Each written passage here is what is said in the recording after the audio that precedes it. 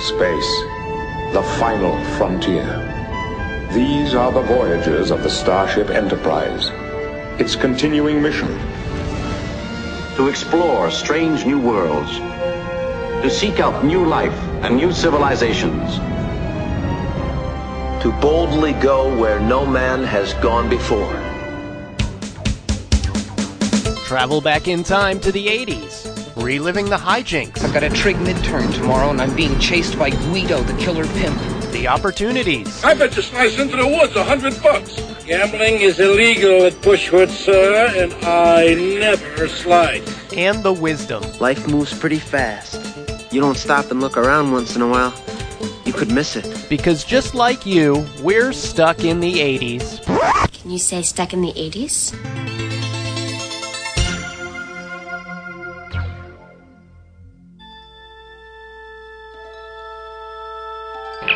Kirk here. Scotty, beam me up.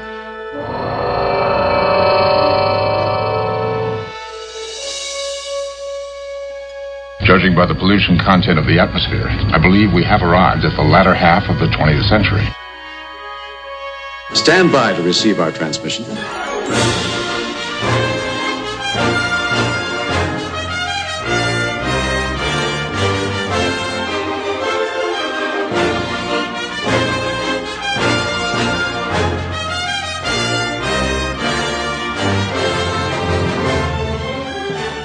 Hey, welcome to Stuck in the 80s. It's your host, Steve Spears with TampaBay.com, and today we talk about Star Trek from the 80s. Ah, Kirk, my old friend. With me today, there's nobody I'd rather storm the neutral zone with than Times film critic Steve Persall. Is that a Star Trek term or something, to storm the neutral? No, I just really like you a lot. Oh, okay. If I were human, I believe my response would be, go to hell. Yeah, well, Daly can't be here anyway because, Sean Daly will be here for the segments, but he wants no part of Star Trek. He's not a Trekker. Well, neither am I. I mean, you have a decided advantage in geekiness over me in this regard. I do over many men. Don't kid yourself. and right off the bat, I want to address this right off the bat. Trekkie or Trekker? Trekker is the preferred nomenclature, to borrow a Big Lebowski term there and throw that back at you. I love that. But Trekkie is I think it's determined to be more of a frivolous type of phrase, and real Star Trek aficionados want this material taken seriously, so it's Trekker. Right. Although, what did you say? Gene Roddenberry said Trekkie at a con, and someone stood up and said, "It's Trekker," and he said, "I invented this series, and I say it's Trekkie." Well, he's dead now, so he can't complain. Right. We'll say Trekker. Rumor has it that it all goes back to that infamous Saturday Night Live skit with Shatner. Having received all your letters over the years, and I've spoken to many of you, and some of you have traveled, hundreds of miles to be here, I'd just like to say, get a life, will you, people?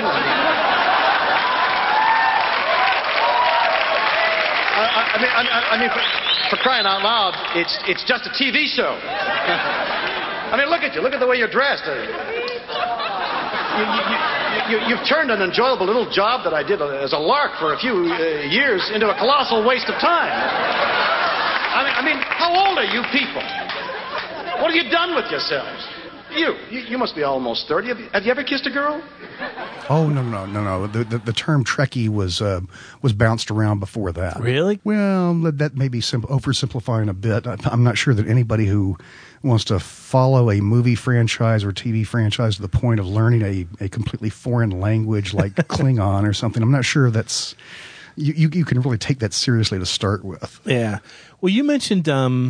you bring up the idea of movie franchises, so I have to start off with this question. What makes the Star Trek franchise different from other science fiction franchises like Star Wars and Aliens? Well, I think more than anything else, it's the fact that it was a phenomenon before the movies. There was the TV show that started in the 1960s. You had the syndication that really sort of picked up the cult atmosphere, among devoted fans with it there, that carried over into the movies. They had like a 10 or 12 year head start before the movies started to try to stitch their Federation uniforms together and those kinds of things. With Star Wars, that's an immediate type of phenomenon. That's something that nobody really knew what it was until it hit the screens, and then it just blows up. Same thing with Aliens. So Star Trek is semi-equal to Lord of the Rings and The Hobbit. Only because they've had a lot of time, books, in Star Trek's case, a TV show, to sort of develop this mystique around it, develop this backstory, this history, and try to start one-upping each other in terms of their uniforms, their props, how much Klingon they can speak, that sort of thing. I have my own theory.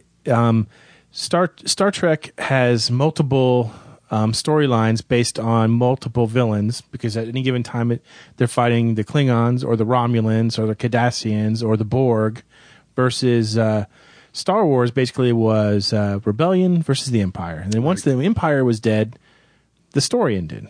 And Star Wars is essentially a Western. Yeah. I think we've talked about this before on a previous Star Wars show. It's basically using those Western archetypes from the past, the cattle barons versus the sheep farmers, the sheep ranchers, and they're all battling over the same turf, the same property. With Star Trek, and Roddenberry was brilliant to do this from the start. I was watching the pilot episode, The Cage. Great the one. Other night. From the start, he had this angle with it where he was going to make some kind of social comment. Maybe it got more political as time went on, but he wanted to say something about, in that particular first episode, the concept of beauty and what it is. When Susan Oliver is revealed to be this old crone with a hunchback and everything else because the aliens didn't know how to put her back together again, they didn't have any concept of what a human could be like. It has that same kind of a feel as that old Twilight Zone episode, Eye of the Beholder, where the woman wakes up in bed, thinks she's hideously ugly after an accident, and turns out she's beautiful, but everybody else in the world is ugly, and they're just repulsed by her. So it's the same kind of thing. He was doing that right from the start. He was more influenced by a Serling than other folks were. He wasn't necessarily following a formula that was real clear cut. I mean, he sort of almost made his own formula. You could tell as I watched The Cage, and it's the first time I've seen it because I've never have been a big Star Wars or Star Trek fan.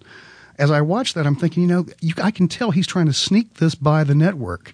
He's trying to make it look just like every other, Saturday afternoon adventure serial or something like that. But at the same time, he's got, he has a multiracial cast, for example, which in the mid-1960s is practically unheard of on television. And he has, like we said, those kinds of little tidbits of social importance or social commentary in there too. Now, I'm just guessing, but have you interviewed anybody from the Star Trek universe of actors?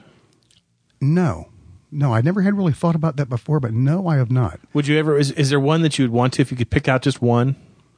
Oh, Shatner, definitely. Really? I think Shatner would be a great guy to go have a few beers with, or martinis, I'm sure, is what he did. Dos Equis or something like that. The most interesting man in the world. But I think from a personal standpoint, since I don't know about Star Trek, I would have to want to interview somebody who has some kind of talent that I do know something about. So it would probably be Marina Sirtis, Counselor Troy. Wow. Because she was pretty hot.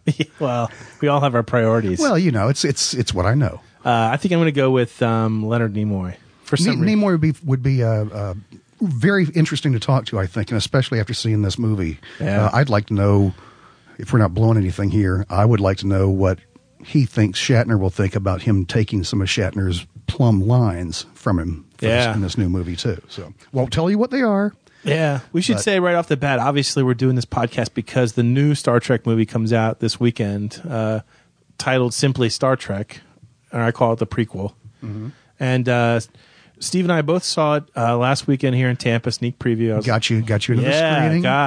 Got you treated like royalty. Yeah. You got to see, just what kind of respect I do command. Unbelievable. Outside this office here. Front row seat. Mm-hmm. Taped off. Yeah, taped off, little velvet rope and everything. Yep. And so we're going to talk about that after the break. But first, I want to go through each of the Star Trek movies of the 80s and get your take on them, starting with, and I'm going to grandfather it in, Star Trek I, the motion picture. Decker, I'm going to key the final sequence through the ground test computer. Decker, you don't know what that'll do to you. Yes, I do, Doctor.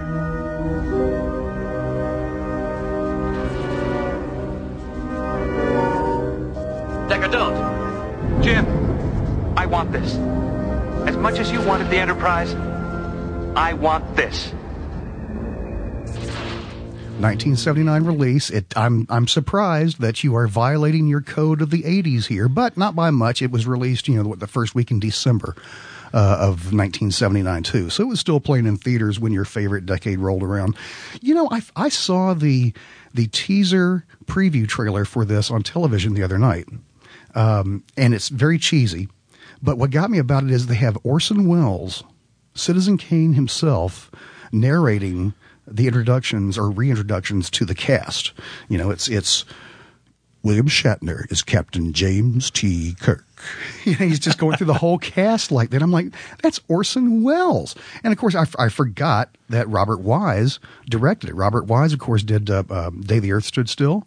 He did West Side Story, which of course has a lot of things to do, a lot in common with Star Trek, and the Andromeda Strain too, which is actually, if you think about it, when I reflect back on this movie, it reminds me a lot of the Andromeda Strain in that it's technically interesting and emotionally flat.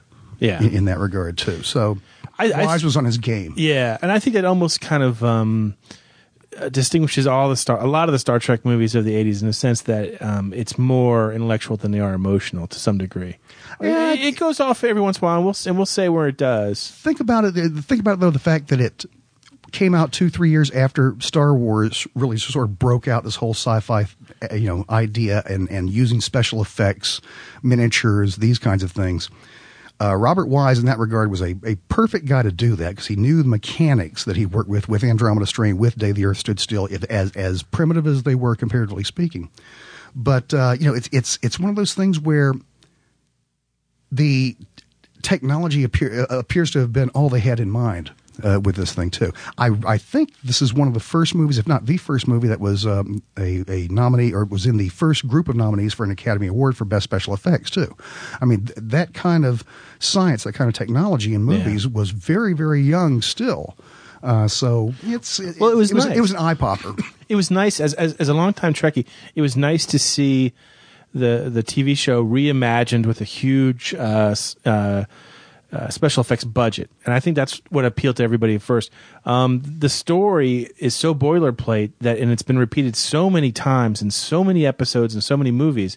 Basically, a powerful alien cloud called Viger. You can't have a villain that's a cloud. It happens over and over again.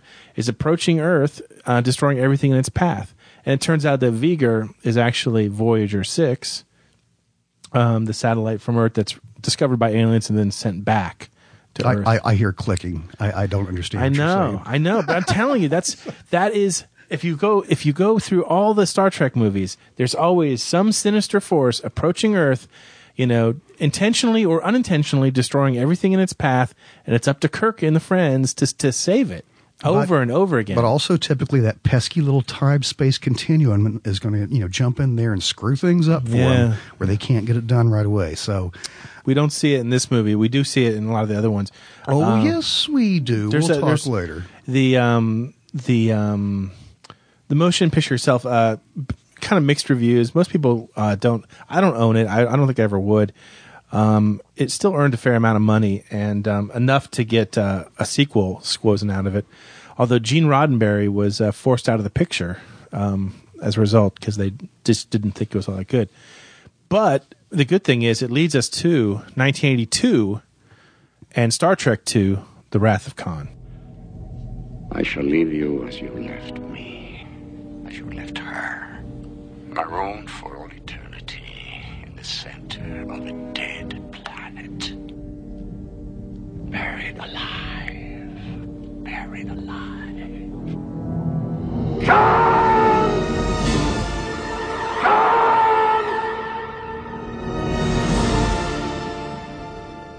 You like this one, don't you? Who doesn't? Finally. Now, I've admitted to you before, and I've admitted in print, that the first Star Trek movie that I watched was 1994, I think, the Star Trek Generations movie. Yeah. The first meeting between Kirk and Picard. And, of course, the only reason I saw it then was because I was working in this job.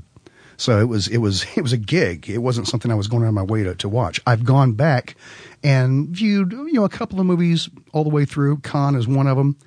And Ricardo Montalban, that's a terrific villain. You know, that he proves that you cannot have a villain who's a cloud. You know, he's just this manifestation of evil with that nice little, sarcastic edge to him. And, the fine Corinthian leather, that accent yes. and everything else. He's a great villain and terrific. Yeah, a lot of times he's been named. I know he's been easily named one of the top 5 movie villains of all time. Can you, off the top of your head, think of a villain that sort of would trump him? Well, the AFI did their 100 heroes and villains survey a few years ago, and I'm not sure where he popped up on that. I know, although I know he was on the list. I think the top villain of all time is Hannibal Lecter. Oh, so, really? Yeah. So, I think we like our villains. The villains that sort of last with us are the ones that are more like us, more human. We don't look for our villains in outer space because they're right down the street from us. Those are the ones that scare us most. So it's Robert Mitchum in Night of the Hunter. It's Hannibal Lecter. It's these kinds of things that could be just right around the corner from us too. Yeah. Now, 1982, Wrath of Khan comes out. A lot of people talk about Ricardo Montalban saying he's got a prosthetic chest. And when he died, was it? I don't know if it was early this year or late last year. Mm-hmm. I wrote an obituary for him, and I spent at least 2 hours that day researching whether or not Montalban was wearing a rubber chest or not. And the consensus being he was not. That he really did work out, and that was a lot of, but a lot of makeup and shadowing was used. Steroids. Yeah, to give him that nice firm chest that someone who is probably he was ripped. I mean, that he was ripped. It was like vein popping type of stuff. But they say it was his real chest, but that some makeup was used to kind of. But I bet that wasn't his hair. I hope not. The episode that's based on Space Seed was, I guess, it was on our list of the top 5 Star Trek episodes of all time in this week's paper, and that's where you first see him as Khan, who is abandoned on not a dead planet, but what will become a dead planet, and left to rot there until he's rediscovered here in Star Trek 2. This is my favorite movie. I have no shame in saying that I can quote pretty much every single Khan line. Yeah, going back as I have, like I said, to this one, to Star Trek 4, Voyage Home, a little bit of the first one that I have over the years. Certainly, that was my favorite until, and we'll get to this later, the most recent. Really? Yeah. Did any tears roll down your cheek when Spock dies at the end? No, because I wasn't that emotionally connected to the situation. I may have sat there and smirked a little bit by doing that. I was hoping that, just like that bad movie I watched last night, that Next Day Air, when people start getting killed at the end of them, I'm like, thank God, get it over with. Yeah. So I think I may have had the same kind of feeling with Spock at that time in my life. I was a very jaded young man. I remember they gave it away ahead of time that someone's going to die in this episode, and it seemed kind of a no-brainer that it'd be him. It starts the story arc that would take 3 movies to conclude.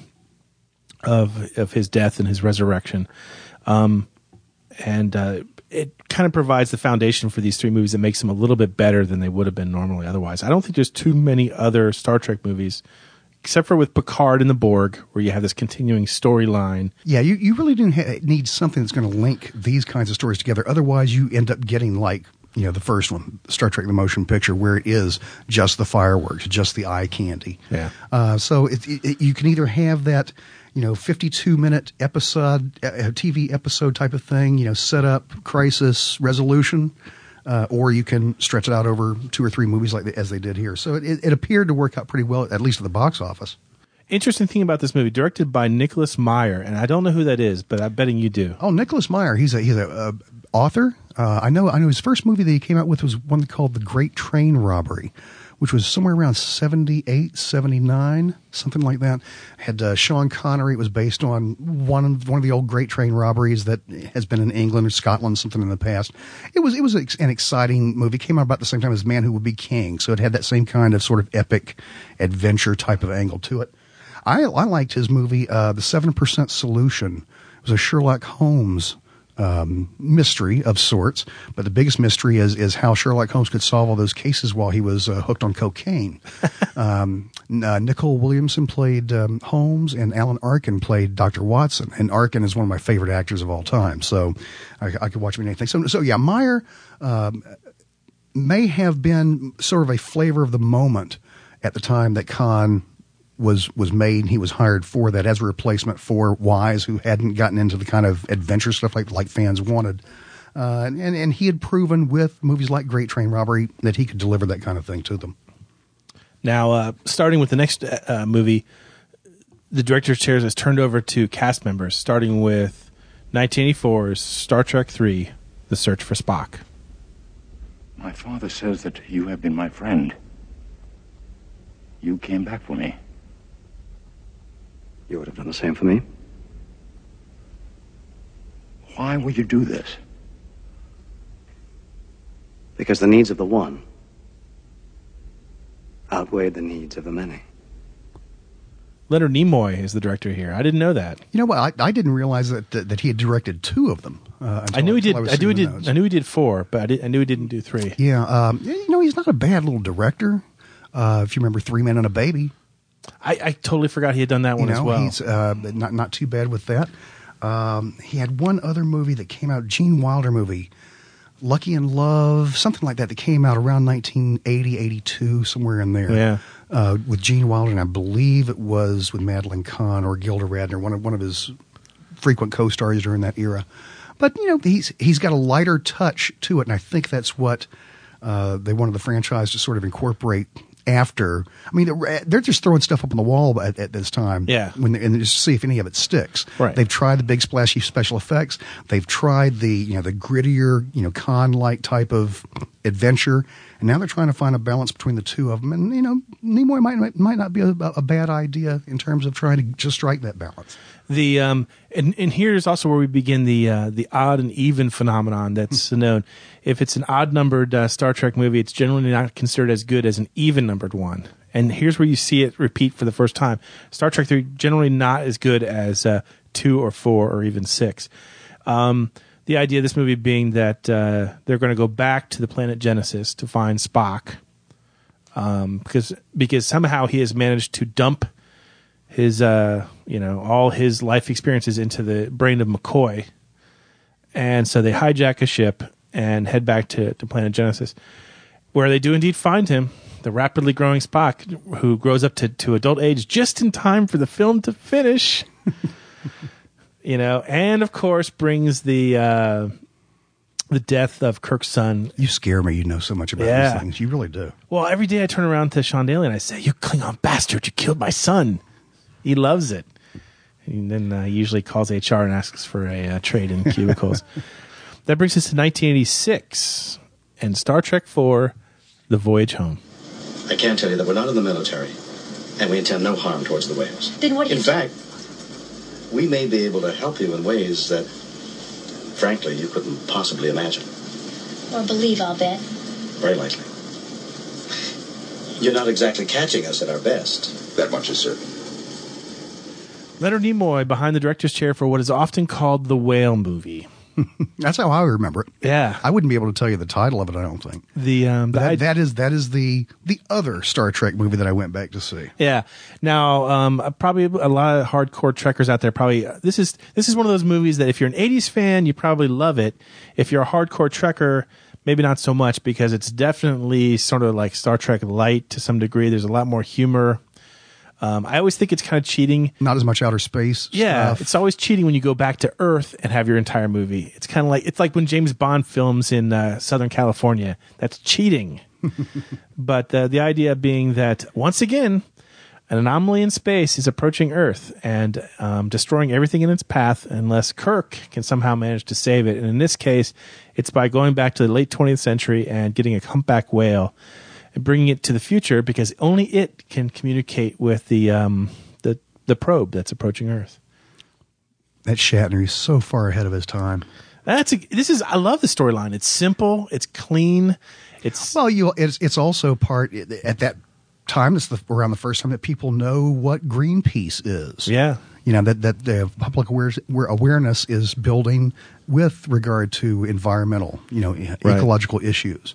So, it's the same kind of thing that Roddenberry would have done if he is in charge of this. This is a Roddenberry movie. He's ripping this kind of stuff from the headlines, not giving it to you exactly like, You know, like a CSI episode will. 2 weeks after a murder case, he's got the same thing on TV. Yeah. But just those little subtle references to it. This was actually the first Star Trek movie to be shown in the Soviet Union. It was part of a World Wildlife Fund benefit to celebrate the country's ban on whaling. And Nimoy actually attended it. Leonard Nimoy attended it. And they were surprised that the Russian viewers laughed at the same scenes that the Americans did, that the humor of it was international. Well, you know, same thing with Charlie Chaplin, same thing with Buster Keaton.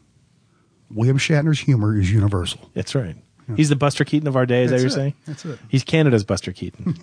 This actually was also nominated for 4 Academy Awards, Best Cinematography, Best Effects, Best Music, and Best Sound.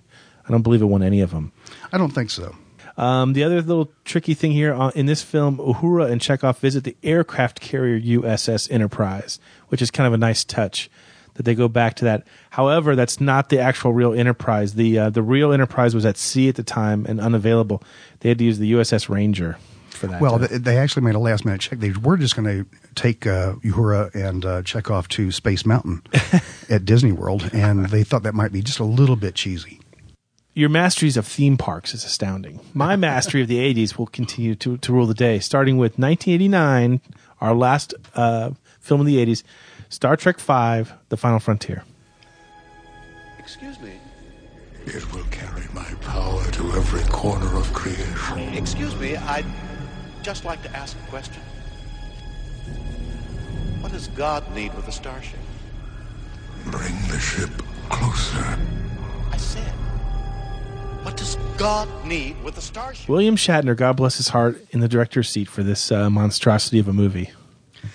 You know, I never saw it, but just reading the synopsis here, where basically Kirk's biggest challenges in this movie are climbing a mountain and teaching campfire songs to Spock. That just says it all for me right there, and makes me really, really happy I had something to do better with my life at that time. It's even worse than you think. If that's all it was about, I'd be happy with it. Sadly, Spock's half-brother, Sybok, comes out of nowhere, hijacks the Enterprise, takes it to the center of the galaxy where he's sure God exists, and so then they go to the planet and they all meet and talk to God. And that's where taking Roddenberry's idea of being topical, that gets taken too far to the extreme. It's okay to talk about topical subjects, but when you start getting into start taking popcorn entertainment into, let's say, debatable topics like religion, for example, that's when you start losing, I think, some of the edge. You're biting off a little bit more than you can chew in that kind of regard. And you're going to risk the alienation of some of your fans, right, simply because they don't want to have maybe their devotion to their religion is stronger than their devotion to Star Trek. Yeah, and you run that kind of risk, by bringing up the topic and freezing them out. Yeah. Now, Shatner originally supposedly based Sybok on televangelists, so he wasn't necessarily advocating that there was a God that we can all find, but advocating that there are these people that would have you believe that. And that was what his approach was. I don't see that so much in the movie now that now that I read that. Yeah, maybe.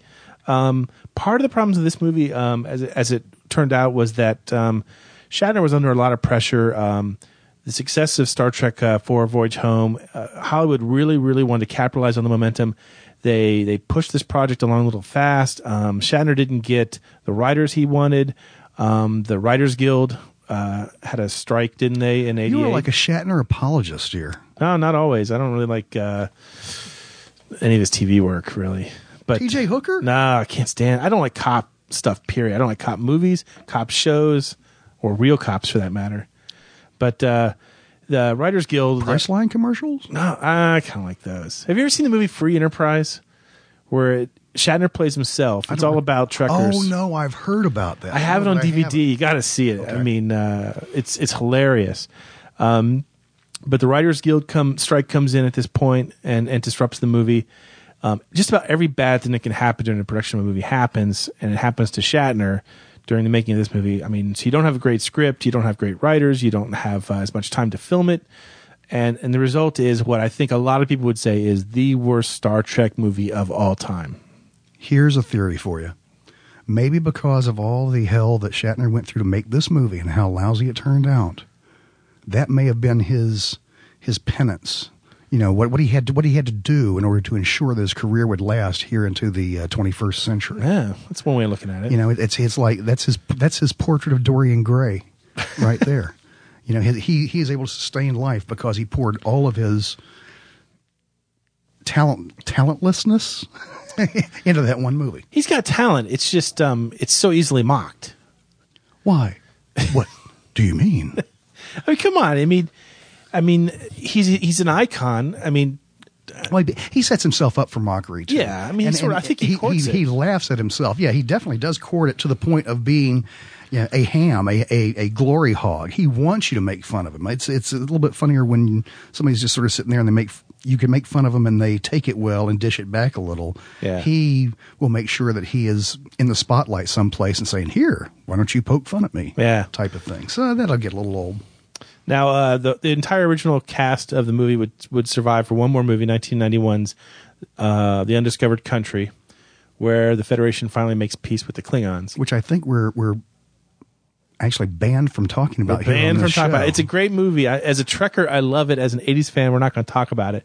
Instead, we're going to invite our non-Trekkie friend in here to do the segments. Here comes Sean Daly after the segments. No, Sean... Vulcan butt pinch. That's not the Vulcan nerve grip he's trying to do on you. You little rascal, get over here. My neck either.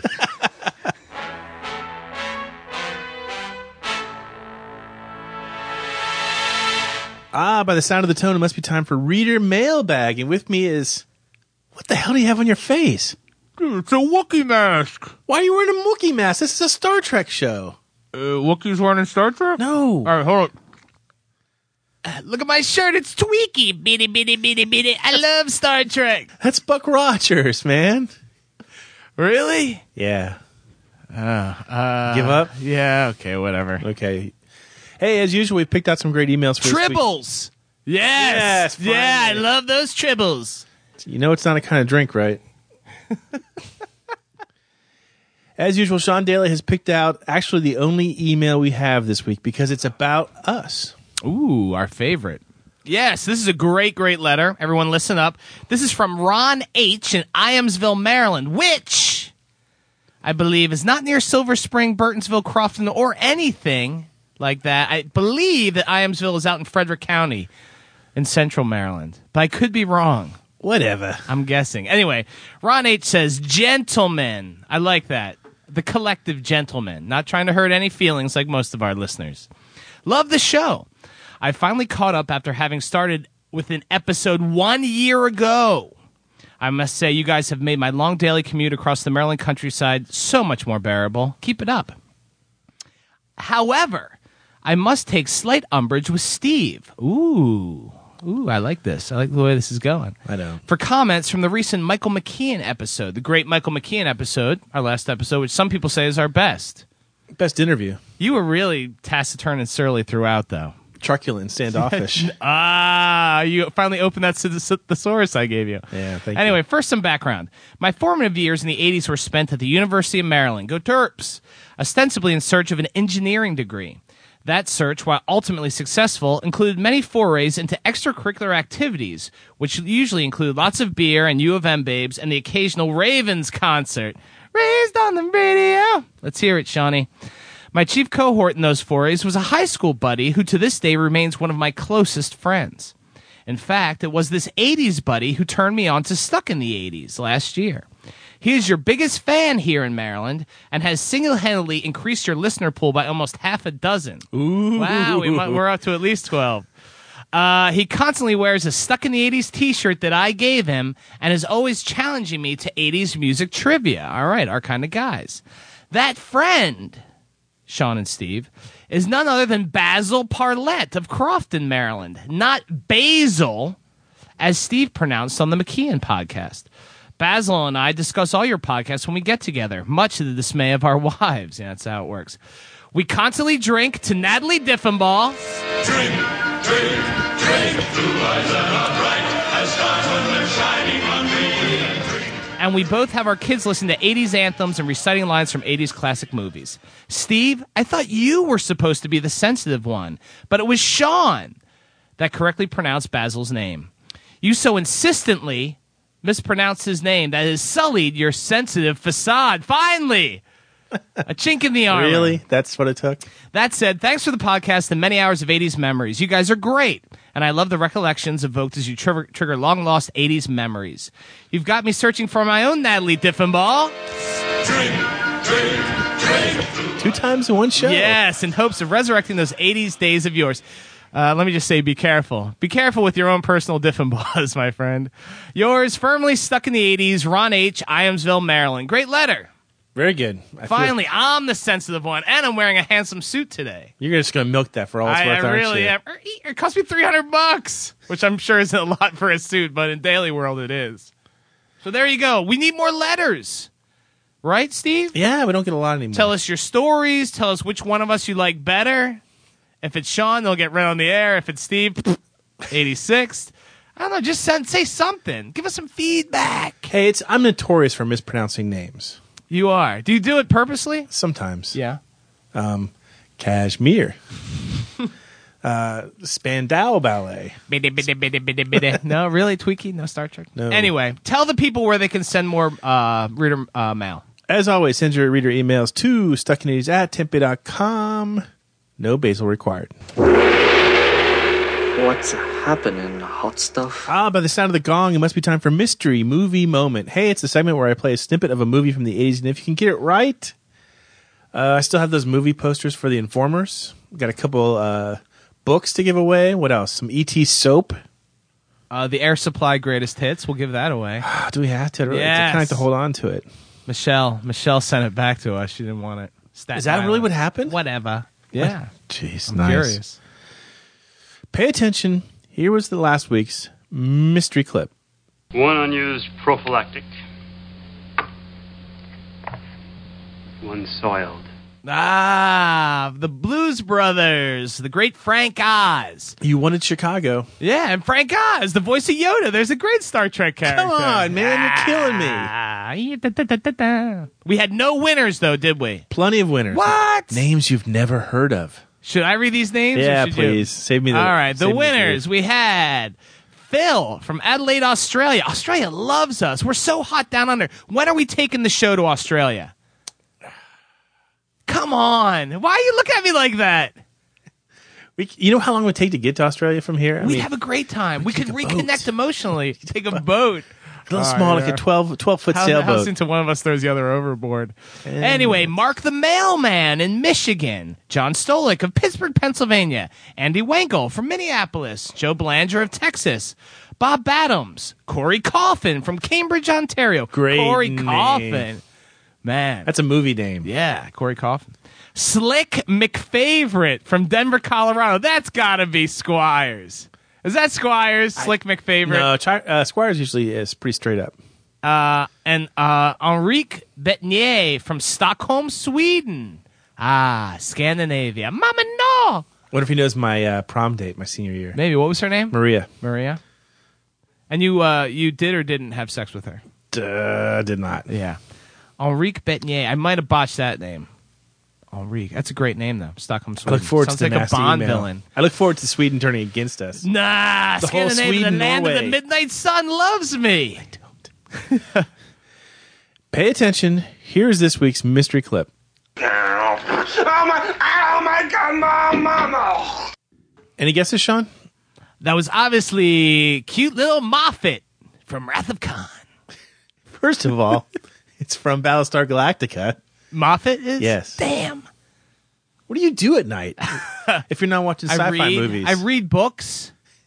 Yeah, Mark Twain. I guarantee a book hasn't touched your fingers since like 3rd grade. I have no idea what this movie clip is then. If you know it, Moffat. then it's not Moffat. Did you have a Moffat toy when you were a kid? I still have a Moffat toy. Yeah. Yeah, it's great. In the trunk.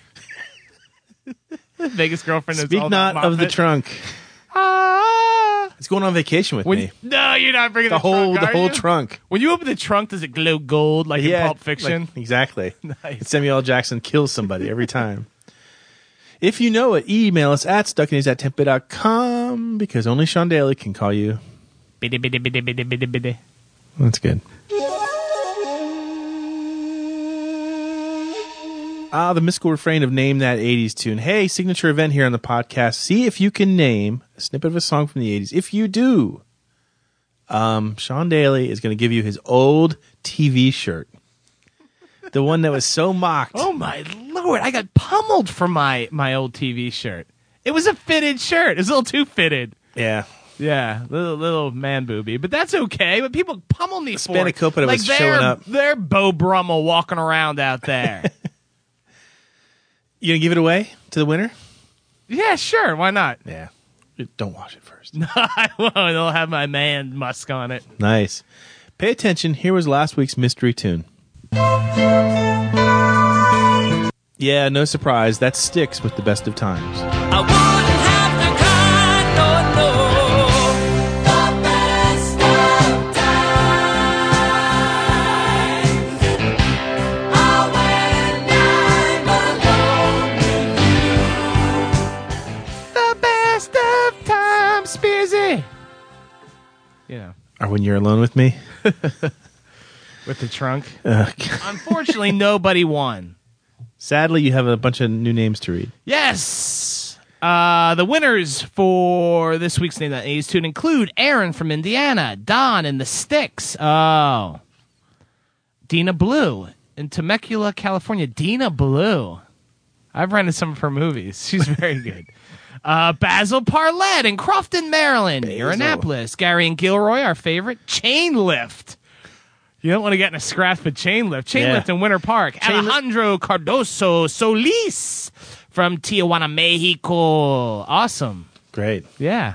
Cool. Alejandro Cardoso Solis. Are we allowed to even send packages to Mexico now? Depends on what you're sending. I think going in, you're all right. Coming out, that's cool. God, we have a lot of international listeners. I love that. It's great. Yeah. Pay attention. Here's this week's mystery tune. Oh, yeah, I get it. The Star Trek theme. Flash, master of Star Trek.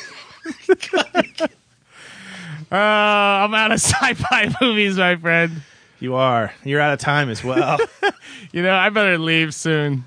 What are you itching for? My Wookiee mask gave me a rash. Are you sure it was the Damn mask? you, Wookiees. Yeah, I gotta go. You and Persol are having a love fest. I feel like I'm intruding.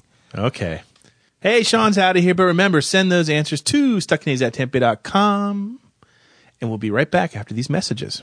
If you're not ready to give up on mullets in Madonna, log on to Stuck in the 80s, just one of the many blogs you'll find at TampaBay.com, the website of the St. Petersburg Times. Relive the music, movies, and culture of the greatest decade ever, only at TampaBay.com. Look what the computer wizards at Apple have come up with now. It has the power of these two computers. A built-in disk drive. It can run over 10,000 different programs. You get everything you need to hook it right up to your TV. You can even add a mouse. Introducing the Apple IIc. Now comes the real magic. You can take it home for under $1,300. And we are back with Times film critic Steve Persol, just in time to talk about the TV series Star Trek, which started up in 1987.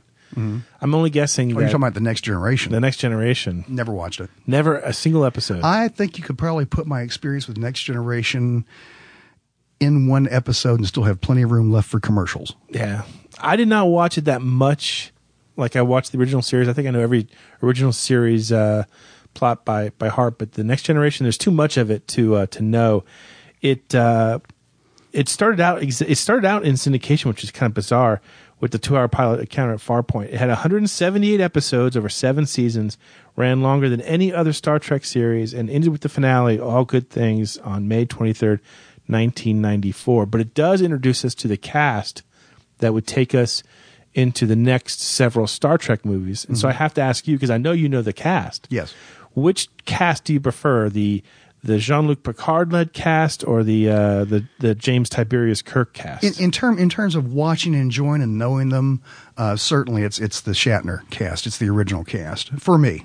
You could not grow up in the late 60s and through the 70s and into the 80s, even if you were like me and just totally resisted Star Trek, shows, movies, and everything else, you couldn't help but learn about them. You couldn't help but picking it up through the pop culture grapevine, all the catchphrases, some of the scenarios, who Khan is, just the idea of looking up in the sky, Khan. I mean, it became I won't even say a cliche. It became an archetype of the pop culture at that time. So I don't recall anything like that coming out of the next generation. I was older at that time, and certainly I was able to pay attention even less to anything that I was not interested in by that time. I had that right as an adult. And I just don't really connect with anything with that. Actually, I took Princess Di, the lovely Princess Di, who people may know from my Reelin' in the Years blog at blogs.tampabay.com/movies. Took her to New York a few years ago to see a couple of shows, and one of them was The Tempest, and William Shakespeare's play, only because it had Patrick Stewart starring in it. And she was even less impressed than I was at that time. She was, of course, hey, there's Picard up on stage to start with. And at intermission, we gave our tickets to a couple of homeless people out on the streets and let them go inside someplace warm for a couple hours. Really? Yeah. You have to say that he's probably the best trained of any. Definitely. And he's one of those actors, too, that I appreciate him more when I see him doing comedic types of roles. He's done a couple of things in just small little independent films, often with sort of gay comedy themes to them. Yeah. And he just has that that twinkle in his eye, and that voice, that very authoritative voice. He uses that very well. He could use it to be commanding, but he uses it to sort of be playful. Hey, before we go, I want to make sure we talk about the brand new movie. You haven't seen a lot of Star Trek movies, right? No, and apparently I'm not alone either. One of the movie ticket selling websites, I'm not sure if it's movietickets.com or Fandango, just sent me an email today about the fact they surveyed 6,000 of their users and asked them how many Star Trek movies they had seen in their lives out of the 10 so far and the 11th one coming out. What percentage do you think of people, those 6,000, said they have never seen a Star Trek movie? Not one. These are all moviegoers. These are moviegoers. I don't know, 15%? 32%. Jeez. Almost 1/3 of those 6,000 surveyed said they've never seen a Star Trek movie. Wow. So that made me feel good. I feel like I'm more of a Star Trek expert than those 32% of people at least. No kidding. And only 10% said they've seen all 10 of them. Wow. But the new movie that we saw kind of restarts the franchise. We're back, and we witness the birth of James Tiberius Kirk. You know what? This movie grabbed me right off the bat because I think the one thing I don't like about movies that have cult followings to them is that the movies are typically like inside jokes. You have to know everything about this thing to start with. You should have read all those Tolkien books before seeing those Lord of the Rings things, because if something escapes you, well, blah blah blah. I heard that so much when I gave the second one, Two Towers, a B+. Well, if you had read the book, then you would know. And no, I don't want to have to do that before I go to a theater. What I like is when you have something that's has a cult following like this, but even the followers find something new in it. And I could sense in that theater the other day those times when this movie ended up giving people who thought they knew this saga backwards and forwards, gave them something new, gave them something fresh. And it starts right off the bat with, did you know James Kirk was born under fire? Literally born under fire? In space. Wow. And you could sense in the audience that people were like, that is cool. Never thought about that before. Did you know how Bones McCoy got his nickname? Don't blow it. But you could sense when that is revealed, the laughter, the joy, the sense of discovery that was in the audience at that time. It was really a nice feeling in that theater. I didn't feel left out. And the people who normally would be making people like me feel left out had to feel like they were learning something, discovering something along the way too. I enjoyed it. I love the scene. My favorite scene, it happens real early in the movie. The Kobayashi Maru is, we see, and anyone who's ever seen Star Trek II Wrath of Khan gets to see the Kobayashi Maru there. It's recreated here, and you see how Kirk defeats it, and it becomes a major plot line in the movie. And I was writhing around my seat like a major fanboy when they were showing that. I thought J.J. Abrams has, as he can do whatever he wants for the rest of the movie. He's given the Kobayashi Maru its due. Now, see, that's something that had not stuck with me through all these years. It means something to you guys, kind of guys, but some things that do. Either things that I've picked up from comedians, punchlines that they use along the way. It's the standard thing is that the first guy who dies on Star Trek from the crew is always wearing red. I know that because I've heard enough comedians mention that in their acts before. And then when you see in the the second huge adventure sequence in this movie, the first Federation cadet to die is in a red uniform. Yeah. So I was looking at Diane. I was like, hey, it's red shirt type thing. So there's enough in there that if you're just casual like I am, yes, it makes you feel, you're one of us. You're here. And at the same time, if you've never seen a Star Trek movie before, never had any kind of inclination to, never had any kind of, if you were hermetically sealed in a vault for the past 40 years since that show came out on TV, you can walk into this movie and you can just enjoy yourself a great popcorn summer movie here too. Could it be this year's Iron Man? It could be this year's Iron Man. It will not be this year's Dark Knight. But it's certainly, and I said in my review, it sets the bar pretty high. Wolverine didn't quite do it, but this sets the bar pretty high for every other movie this summer. Iron Man would have been the best and biggest grosser of the summer if it hadn't been for Dark Knight, and maybe that wouldn't have happened like that if not for Heath Ledger too. So. Yeah, true enough. That's all there is for Star Trek in the 80s. In the meantime, I'm going to go home and steal all my Star Trek DVDs and bring them in and hide them around Purcell's desk. Force him to be a fanboy by the time the next movie comes out. I am not I do not have that kind of animosity with myself. I will sign off simply by saying, live long and prosper. Very nicely done. In the meantime, we'll all stay here firmly stuck in the 80s.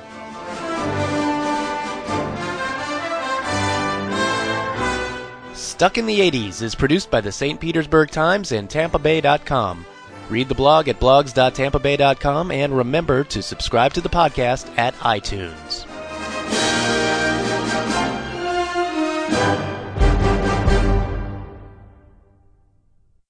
Hey, welcome. Hey. That's pretty good.